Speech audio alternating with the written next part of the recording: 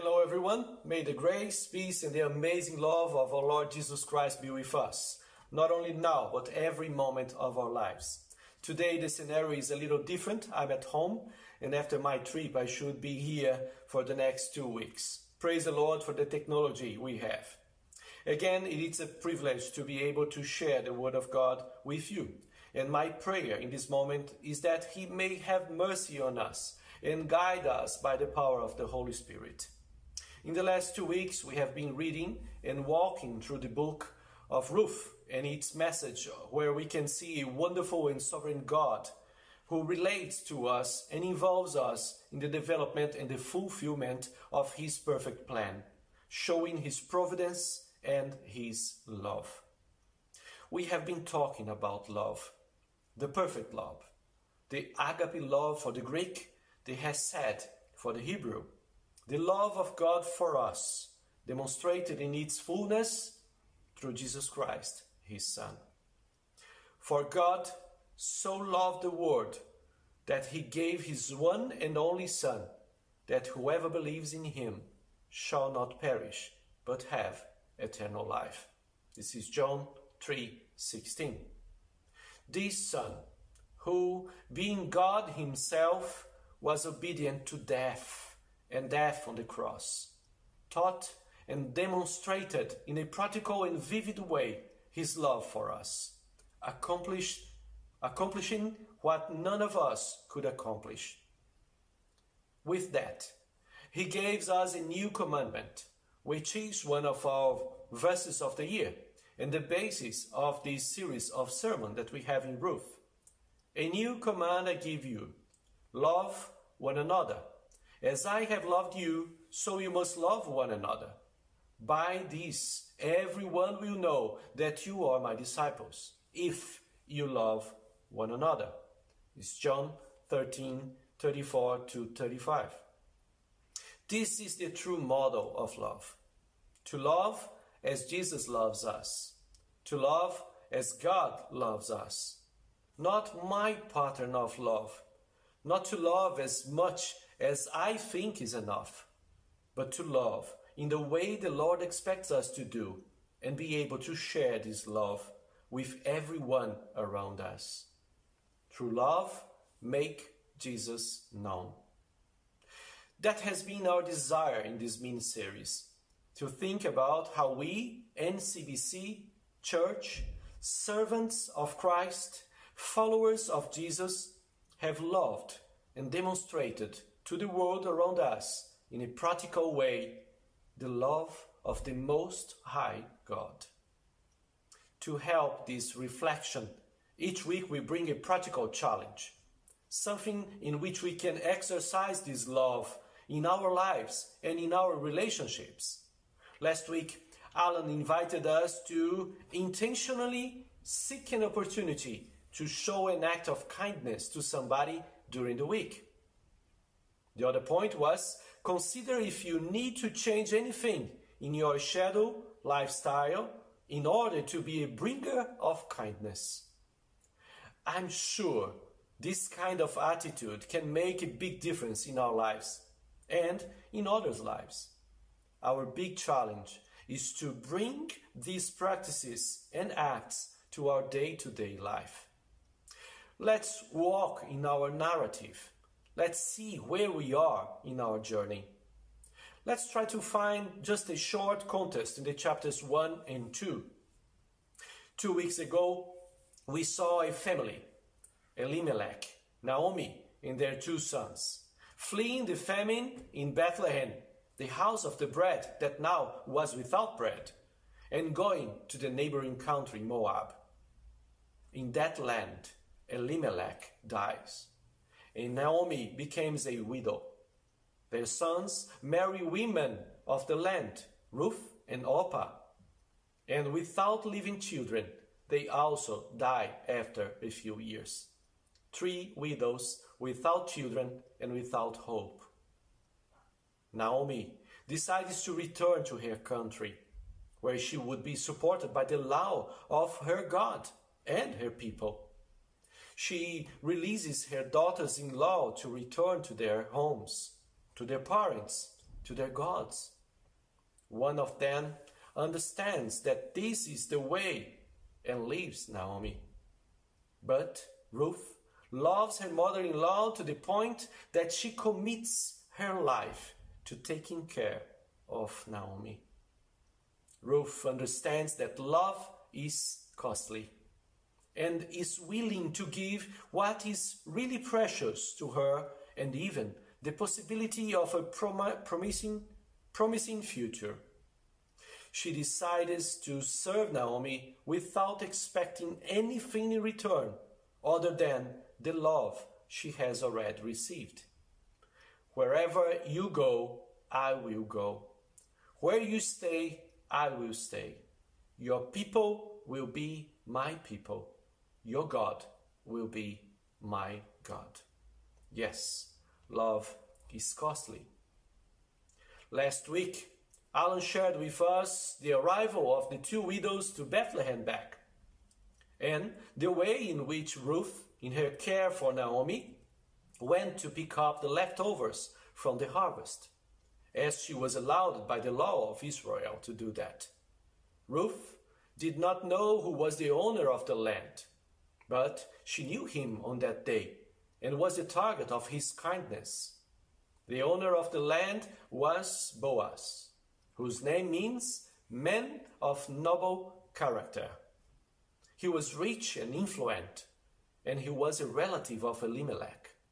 Ruth called the attention of Boaz, who had already heard about the foreign Moabite who had been loyal to her mother-in-law and for love did not abandon her.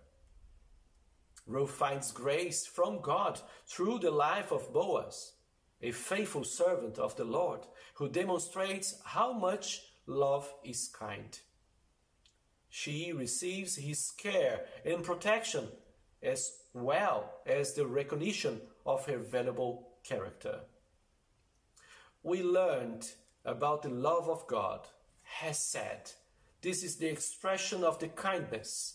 This is the expression of the goodness, of the faithfulness, the love of God put into practice by those who fear and obey him, and who are therefore blessed as well.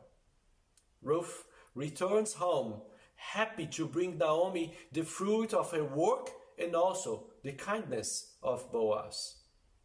One who understands the cost of love also experiences its kindness.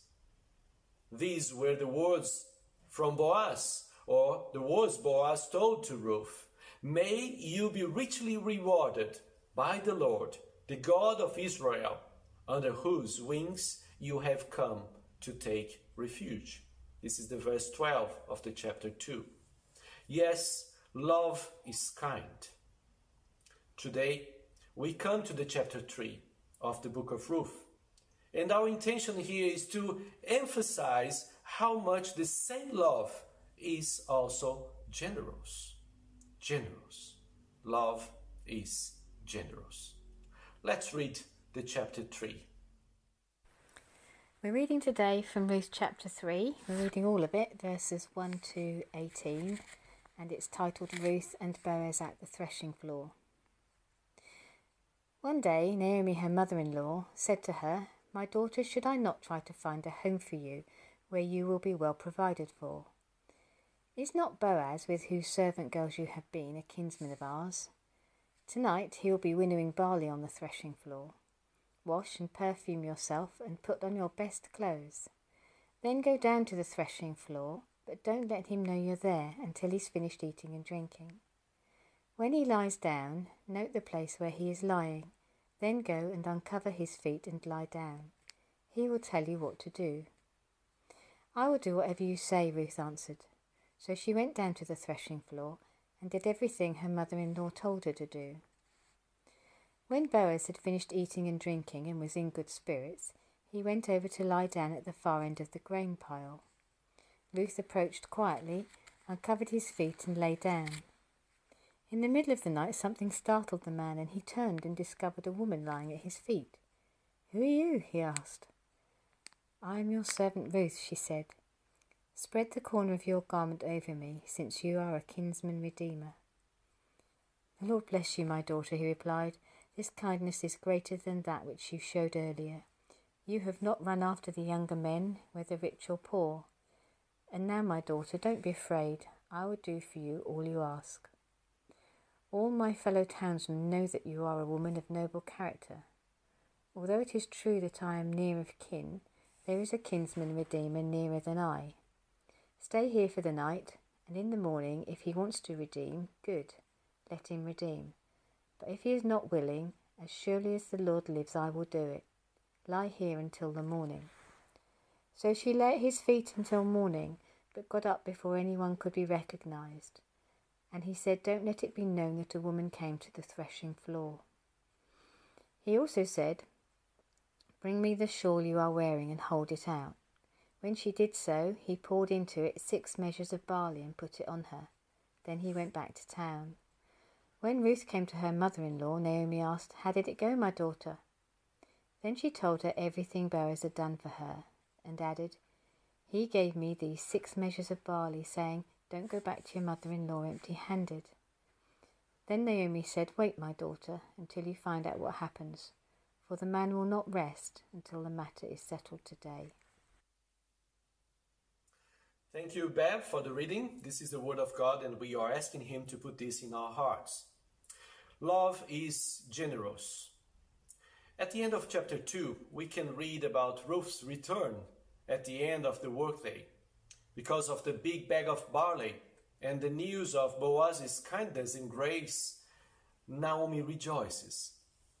She sees God's blessing on their lives, and this brings back a little sweetness to the heart that was so bitter by suffering that this woman changed her name from Naomi, which means pleasant, to Mara, which means bitter in Hebrew, as we can read at the end of the chapter 1.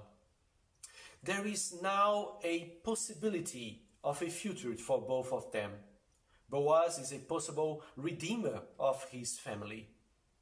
In the cultural tradition of Israel, which gains weight of law, when a man died and left his wife and the land, it was the duty of a redeemer, a close relative, to marry the widow, to care for the land, and to protect the family with new children to continuity of the name, the family line. Since Naomi could not longer have children, Ruth was the one who would occupy this place. The Redeemer should marry Ruth, in order to continue Elimelech's family line. As we read earlier, times passes, the harvest ends, and despite Boaz's care and attention towards Ruth and Naomi, he does not take the initiative to redeem them, not least because he knew that he was not the first in the family proximity to do this. Naomi, in a demonstration of love for Ruth, decided to promote this situation in the desire for a better future, thinking of a home, a place of rest and security for her beloved daughter-in-law. As she asked God in the chapter 1, verse 9, she was thinking about a marriage for Ruth. It is interesting to see how love is shown in each character throughout the book. Naomi's love for her daughters-in-law in wanting them to return to their parents' home.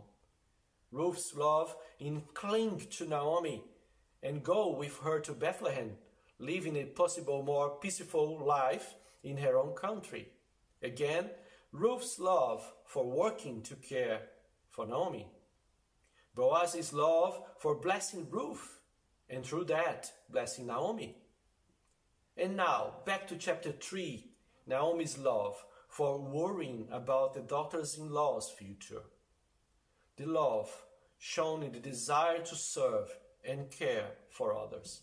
Again, the main point, give more than receive. Just to make us think a little, the question comes back. What about us? How have we shown this love in our lives? Coming back to the test, knowing tradition and the law, Naomi guides Ruth on a plan that could change the situation in which they were living. She said everything that should be done.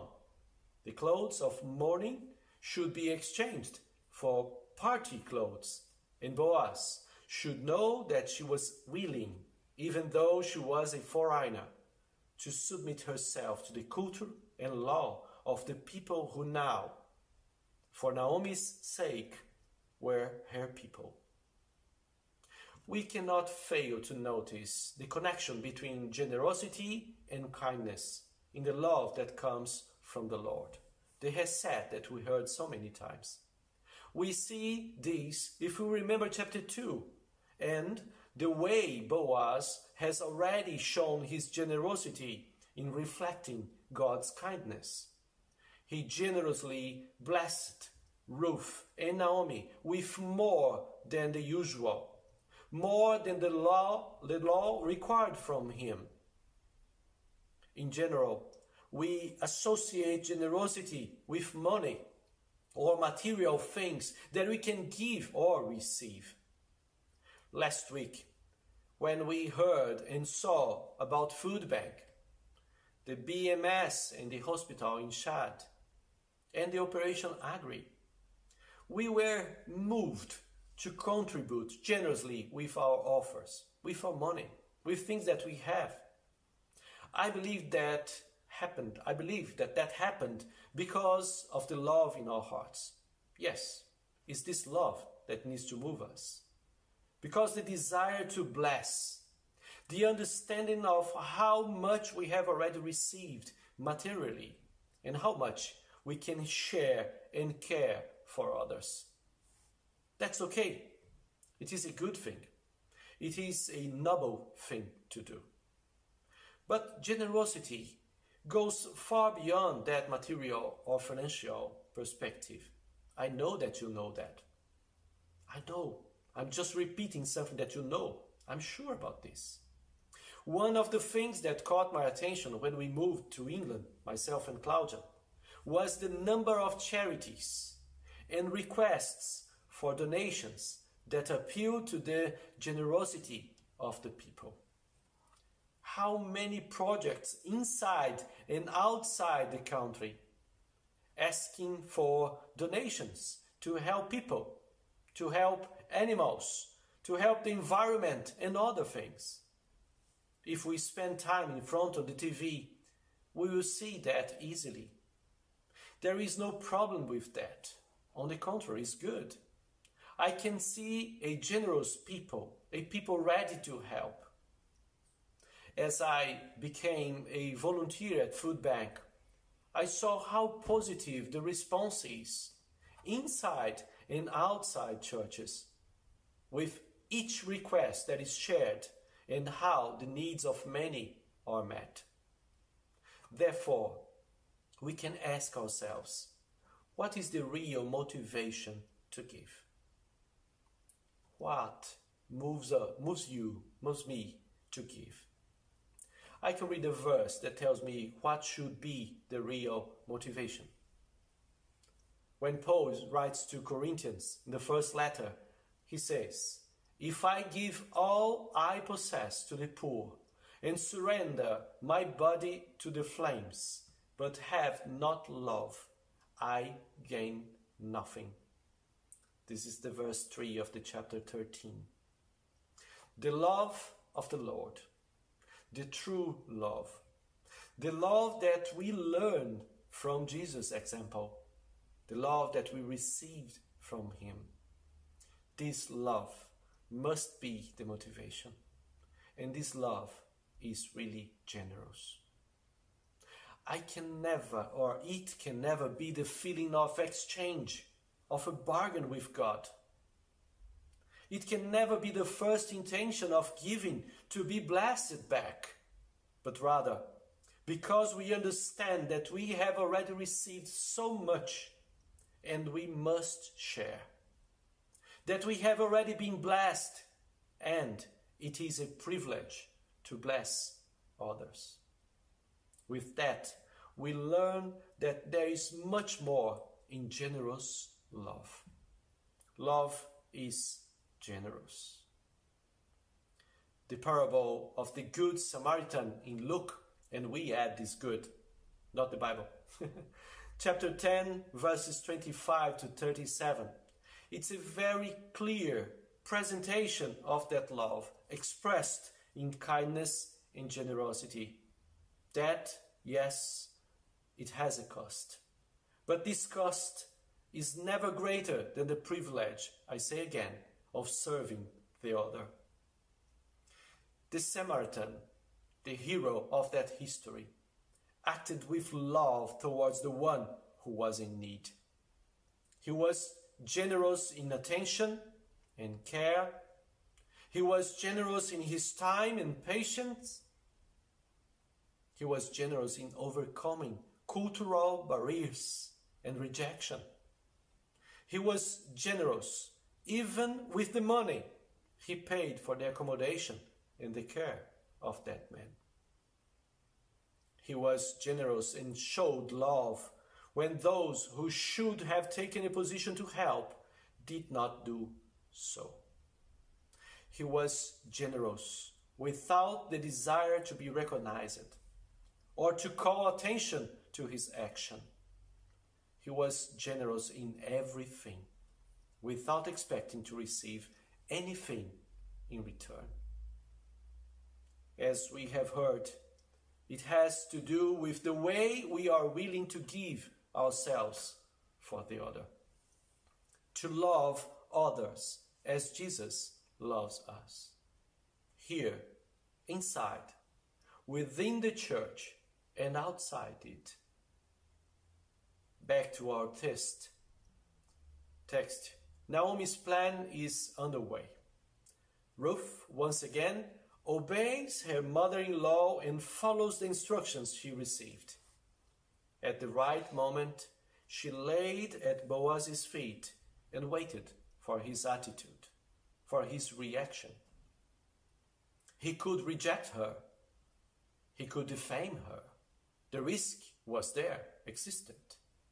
But Boaz acts as a faithful servant of the Most High God, a man who fears the Lord, and admires Ruth's position, as someone who shows her true love and loyalty to Naomi and keeps the promise to her before the Lord.